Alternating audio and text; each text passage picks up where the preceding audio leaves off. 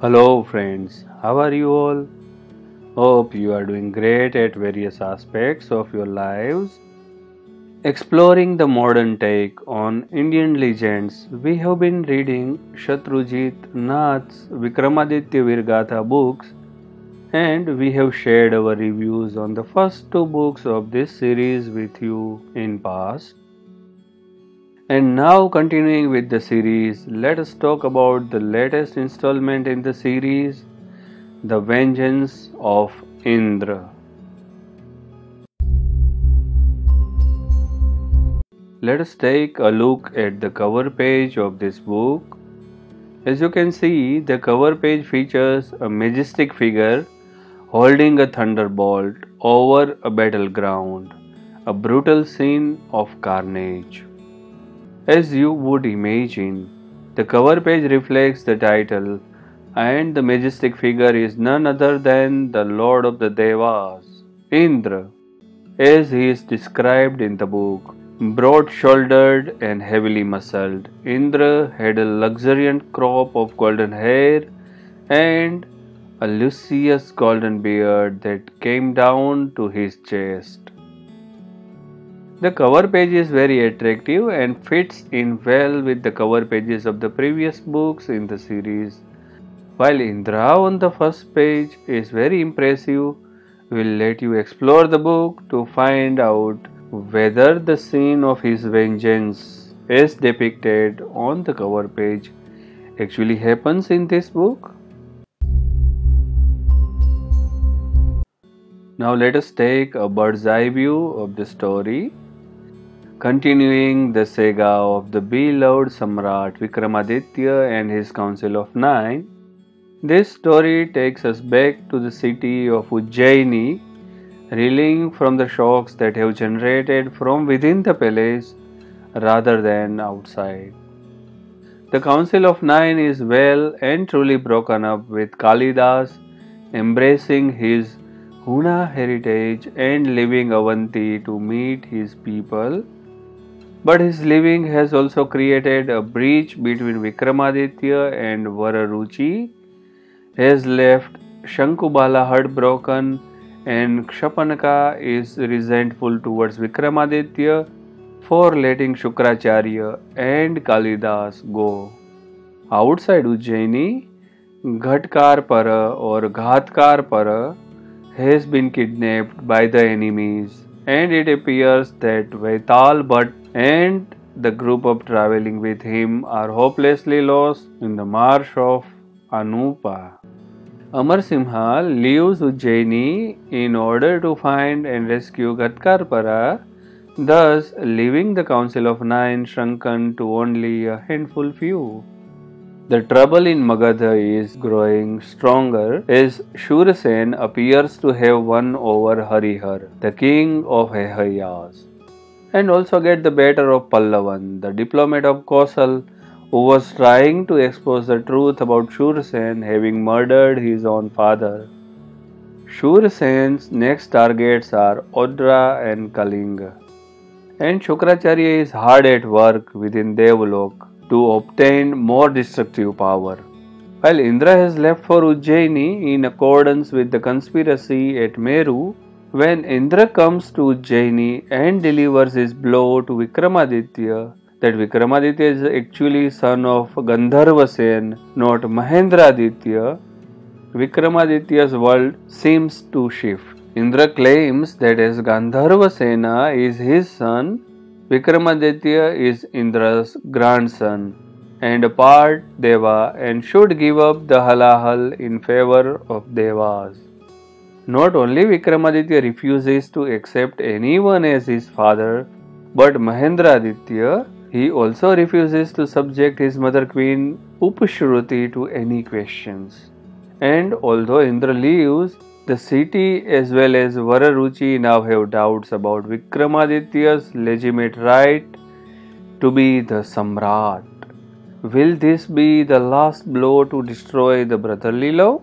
In Udayapuri, things fall in place as Ghatkarpara's friends figure out how to get him back. But Ghatkarpara himself has discovered his secret power. What is it and will it help him escape the prison? Kalidas has now embraced being Gaurtrakha, and we made and understand the Hunas, their customs, their shamans called Droibas, and their reasons to attack Sindhuvarta. But will they accept Kalidas as their own? As the tough times have dictated, Ujjaini has decided to go to the forest of exiles in search of allies. As Shankubala leaves to meet the Danavas of Janasthan, is there any hope of a return?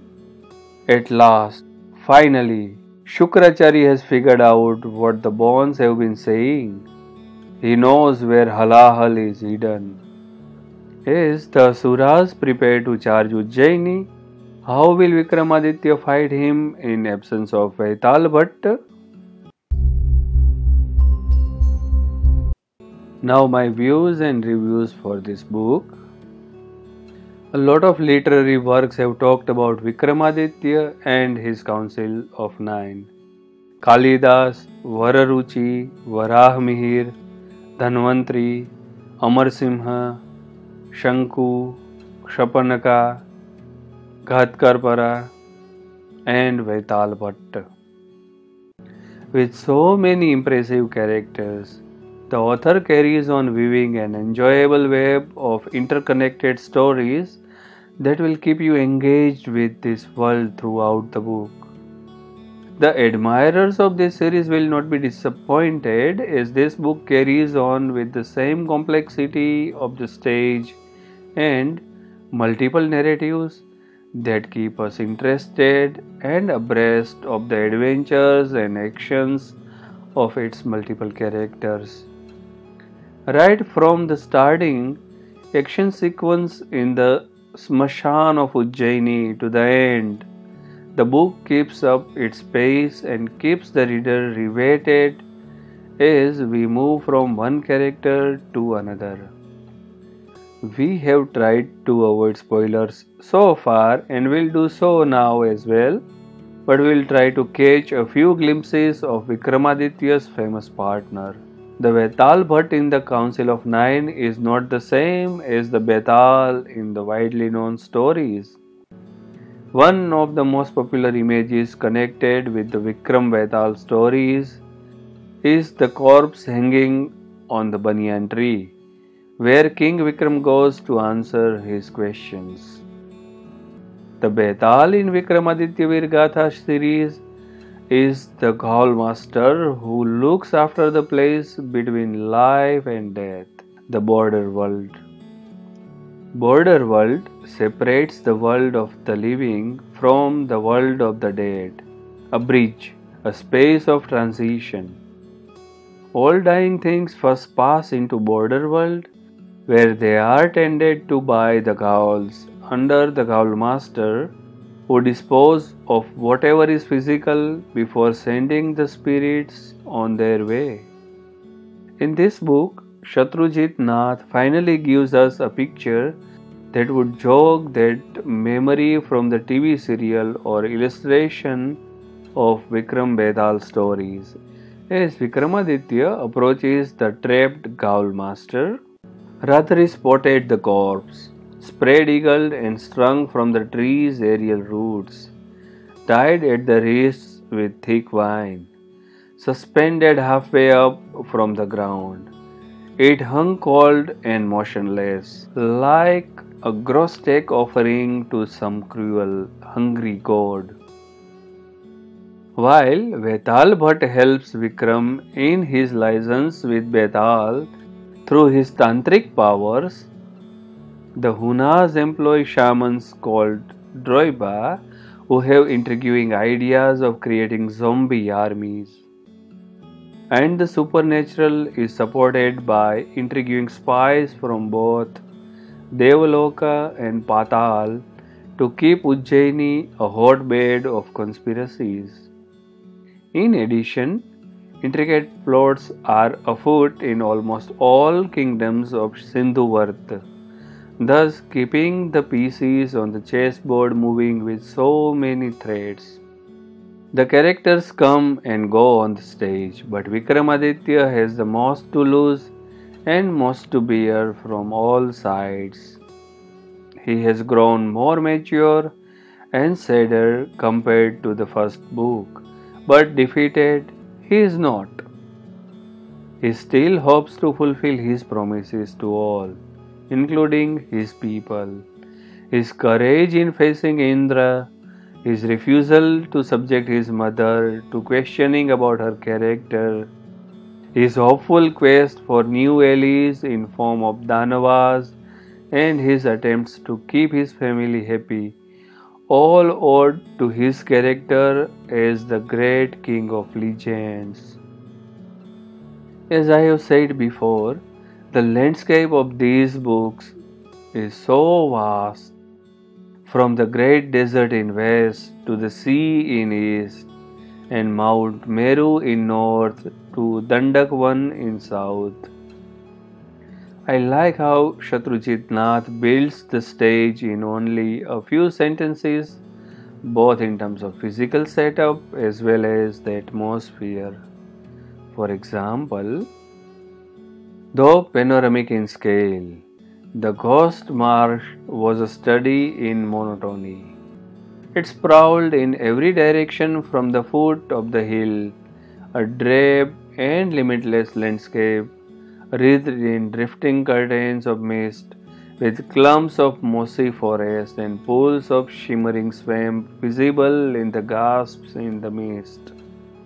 The marsh dwindled into a rising stream of haze, and haze and yellow-grey clouds merged such that it was impossible to say where the earth ended and sky began.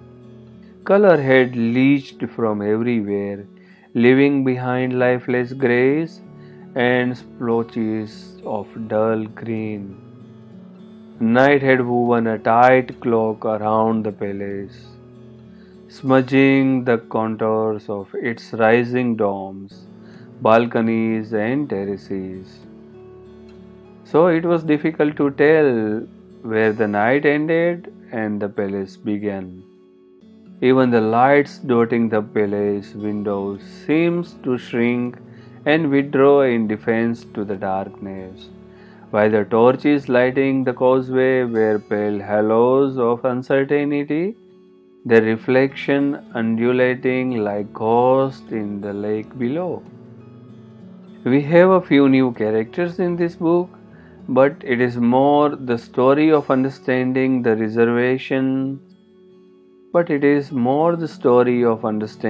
reservations, limitations, prejudices, and long held resentments between the close knit council of nine.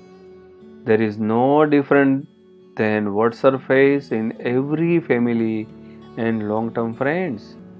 But because these powerful people also have to fight formidable enemies, even small troubles are harbingers of big consequences.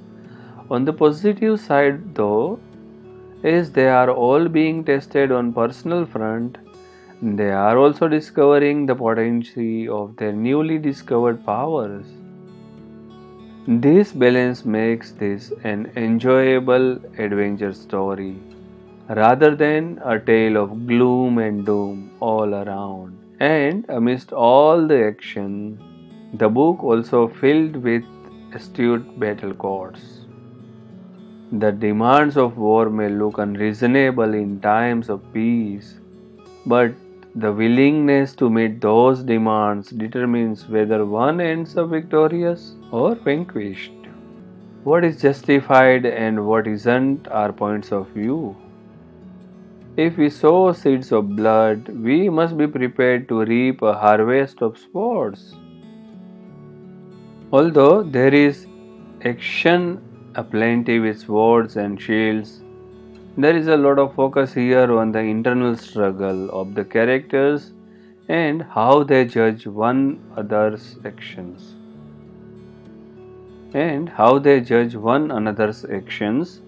The author also gives us many candid thoughts on how we behave towards people we love.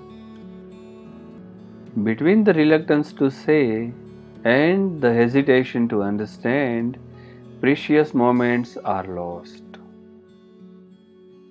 The pariah's hurt, the hurt of rejection, of being misunderstood by your very own, of realizing that no matter how selfless your motivations are, your decisions will be questioned and your actions will be judged. One cannot expect to be forgiven just because one is suddenly repentant. That would be too convenient. There is a price to pay, and part of the punishment is not knowing when, if one will be pardoned. And the words of those having loved and lost. Why do young people not think before falling in love? Why can't they see the pain that they are inviting upon themselves? Why does love hanker for so much sorrow and punishment? Why is love so foolish? Vikramaditya lives on in people's memory as the kindest, the Parduk Panjan king, who would do anything to help his subjects. Following words from the story says it all. People respect a king who cares. You don't rule by occupying a throne. You rule by occupying a place in your people's hearts. In summary, we thoroughly enjoyed the book, and if you go for Kindle edition, which is not too pricey, you can also look forward to around 6 hours of this adventure-filled voyage. ThinkerViews rating would be around 8.5 stars out of 10. We are also looking forward to read the fourth book in the series, The Pleasant Surprise. The book name is The Wrath of the Hellfires. We will definitely share our views here on it when we'll get a chance to read that book. And we are very sure that Vikramaditya Virgatha lovers will definitely enjoy it. So, have you already read the book? Are you planning to read it? What do you think about this book review? Do you find it helpful in deciding whether to go for the book or not? Please do share your genuine remarks via comments below. If you have enjoyed listening to the review, please hit the like button and do not forget to share it with your friends and other fellows whom you think such reviews interest more. Till we meet with our next podcast, bye bye, take care, namaskar.